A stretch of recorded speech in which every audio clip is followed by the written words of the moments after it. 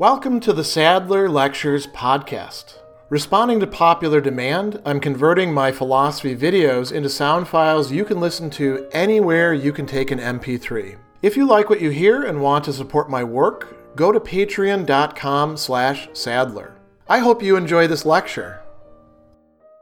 In the moral vocabulary and our deliberations and discussions of our own time, we often like to frame things in a contrast between egoism on the one side and altruism on the other side. Egoism meaning something like placing oneself first, being primarily motivated by how things affect oneself. Altruism being merely its opposite, or you might say its logical opposite. Whatever isn't egoism is altruism. Altruism is being other regarding, placing others first, by contrast to dealing with what's required for us.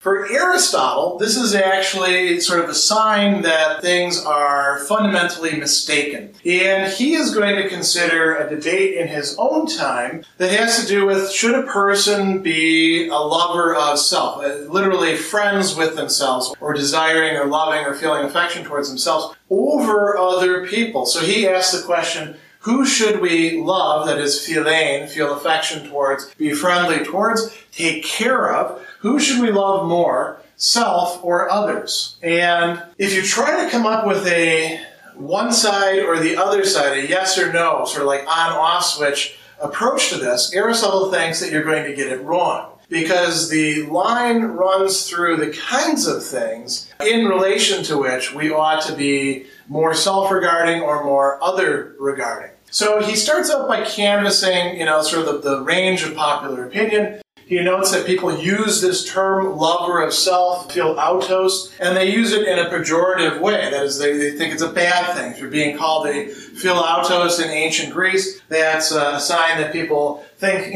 somewhat badly of you. We have other language. We call somebody, a selfish bastard, or we say they only care about number one. We have all sorts of interesting jargon that we can use, and every language has this sort of contrast as far as I can tell.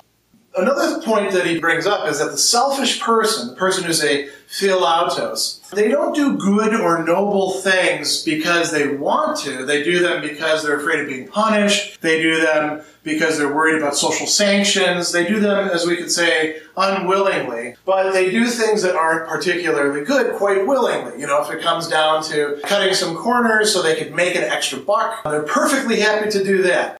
They're not quite so happy to make an exchange that goes against their economic interest, even though it's the right thing to do. These are not the people you can count on to be whistleblowers unless you offer a great reward for whistleblowing. I think you can see why people would think that's a bad thing. Now, on the other hand, Aristotle says people could also say we should love our best friend best, and if we're good people, who is our best friend? Ourselves, right? Because we feel all the things that we feel towards friends on the basis of how we feel towards ourselves. We want our own existence, we want the good for ourselves, we enjoy spending time with ourselves, we can go down this entire list, right? So there's a paradox, or there's a conundrum there that needs to be explored.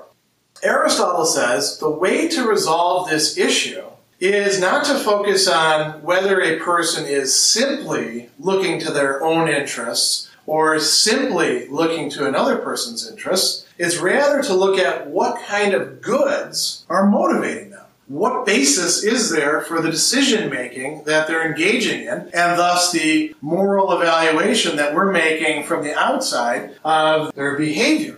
Another way to put this is to ask, well, what do you actually mean when you say that somebody is selfish? As a side note, by the way, a lot of the conundrums that we face about egoism and altruism work precisely like this. People will say, well, everybody's really at bottom egoistic. Because, even the people who are doing things to benefit other people because they like when other people are benefited, they're really just doing that to get something for themselves, that feeling of doing good for others. And when you hear people say stuff like that, there should be sort of a reflection at first of, well, okay, that sounds a bit reasonable, and then afterwards like, you're not even talking about the same thing. If you think that enjoying another person feeling pleasure or getting something that they need is exactly the same thing as being selfish and being willing to deprive 1,000 people of what they need so that you get what you want, if you really think those are the same thing,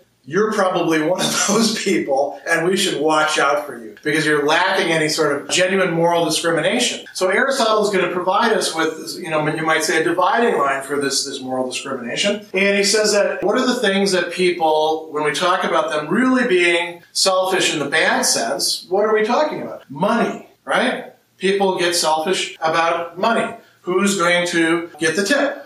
Who is going to buy the next round? Who's going to reciprocate after a favor has been done that involves some money? People get envious, right? So-and-so is making more money than me. Granted, they're doing a better job, but we have the same title, so I should get the same amount as them. That's that kind of selfishness that's being talked about there. I can get, more money than you can because I'm willing to be more assertive with the boss, so therefore I should, right? That's, again, that kind of selfishness. Honors. Honors covers a wide range from being in the social spotlight.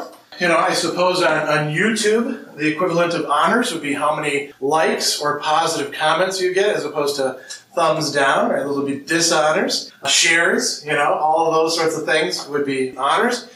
Positions that you get, or even titles. Titles are the facsimile of positions. They're not really the position itself, but somebody gives you a fancy title and now you feel good and you can put it on your business card, right? Or on your website or wherever you want.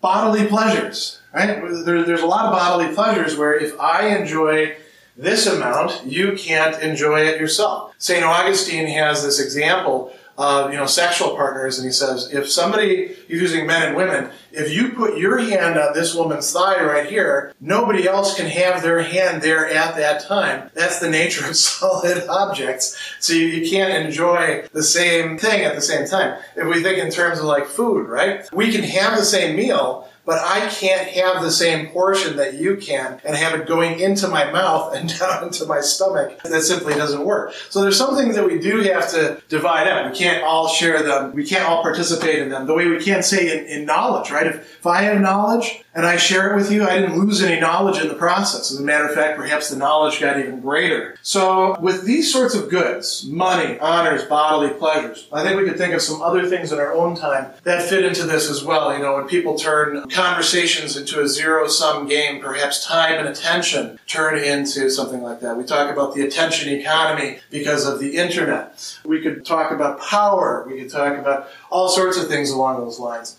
People who take more than their fair share are viewed as being selfish. Aristotle says, well, why do they take more than their fair share? Why is it a bad thing? It's a bad thing for other people because other people are getting screwed over. It's an injustice, right? There's an imbalance there. It's also bad for them.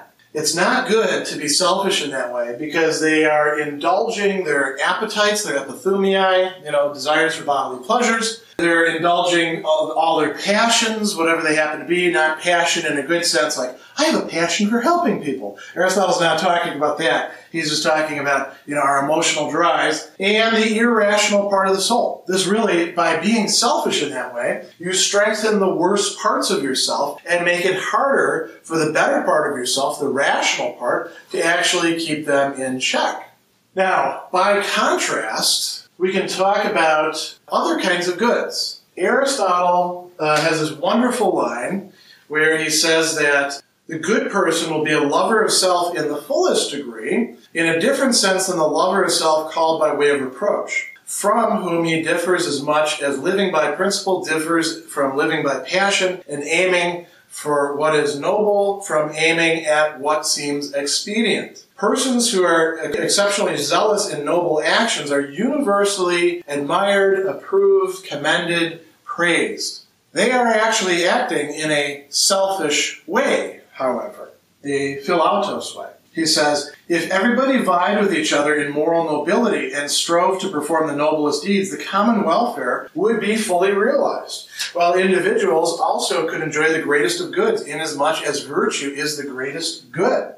That's also still being selfish, but it's being selfish in a radically different way than this sort of selfishness, which is going after these lesser goods that are indeed goods, but in order to take a larger share, we have to sort of screw people over. If I become virtuous, I don't make you less virtuous in the process. As a matter of fact, the more of us that are virtuous, the easier it is for other people to become virtuous. It's not a zero-sum game at all. And being virtuous is itself a good. In fact, a greater good than these other lesser goods. By being virtuous, I am being selfish. I am being self-centered, but in a very different way. In a way that's going to benefit other people. It's not just good, however, because it benefits other people. This is why the contrast between egoism and altruism really is a badly arranged way of thinking about things. It's good for me to be virtuous because that is what it means for me to be a good person for myself as well as for other people, to enjoy the good life, to be on the way to full happiness. And so he says that the good person ought to be a lover of self, since he will then benefit himself by acting nobly and aid his fellows. But the bad person shouldn't be a lover of self, since he will follow his base passions and injure both himself and his neighbors. Selfishness by itself is not a good or bad thing. It's selfishness in this way and not in that way. That's a good thing. It's selfishness in that way and not in this way. That is a good thing. And it's based on the character of the person and the goods that they're going after and how it affects everybody else. He goes on a little bit, and I don't have this on the board, but this is very worth keeping in mind. He says, it's also true that a virtuous person's conduct is often guided by the interests of his friends and his country, and that he will, if necessary, lay down his life in their behalf. Why? That seems to be, supremely altruistic, right? Aristotle says, you would get rid of wealth if you needed to, if your country needed it, and if your friends needed it. You shouldn't value those above those more important relations. He says, power, all the goods men struggle to win, if you can secure nobility for yourself. If in doing what your action is, it's not just writing a check, it's actually doing something that is fine, that is noble, that is commendable, that is elevated above the range of the lower goods, right?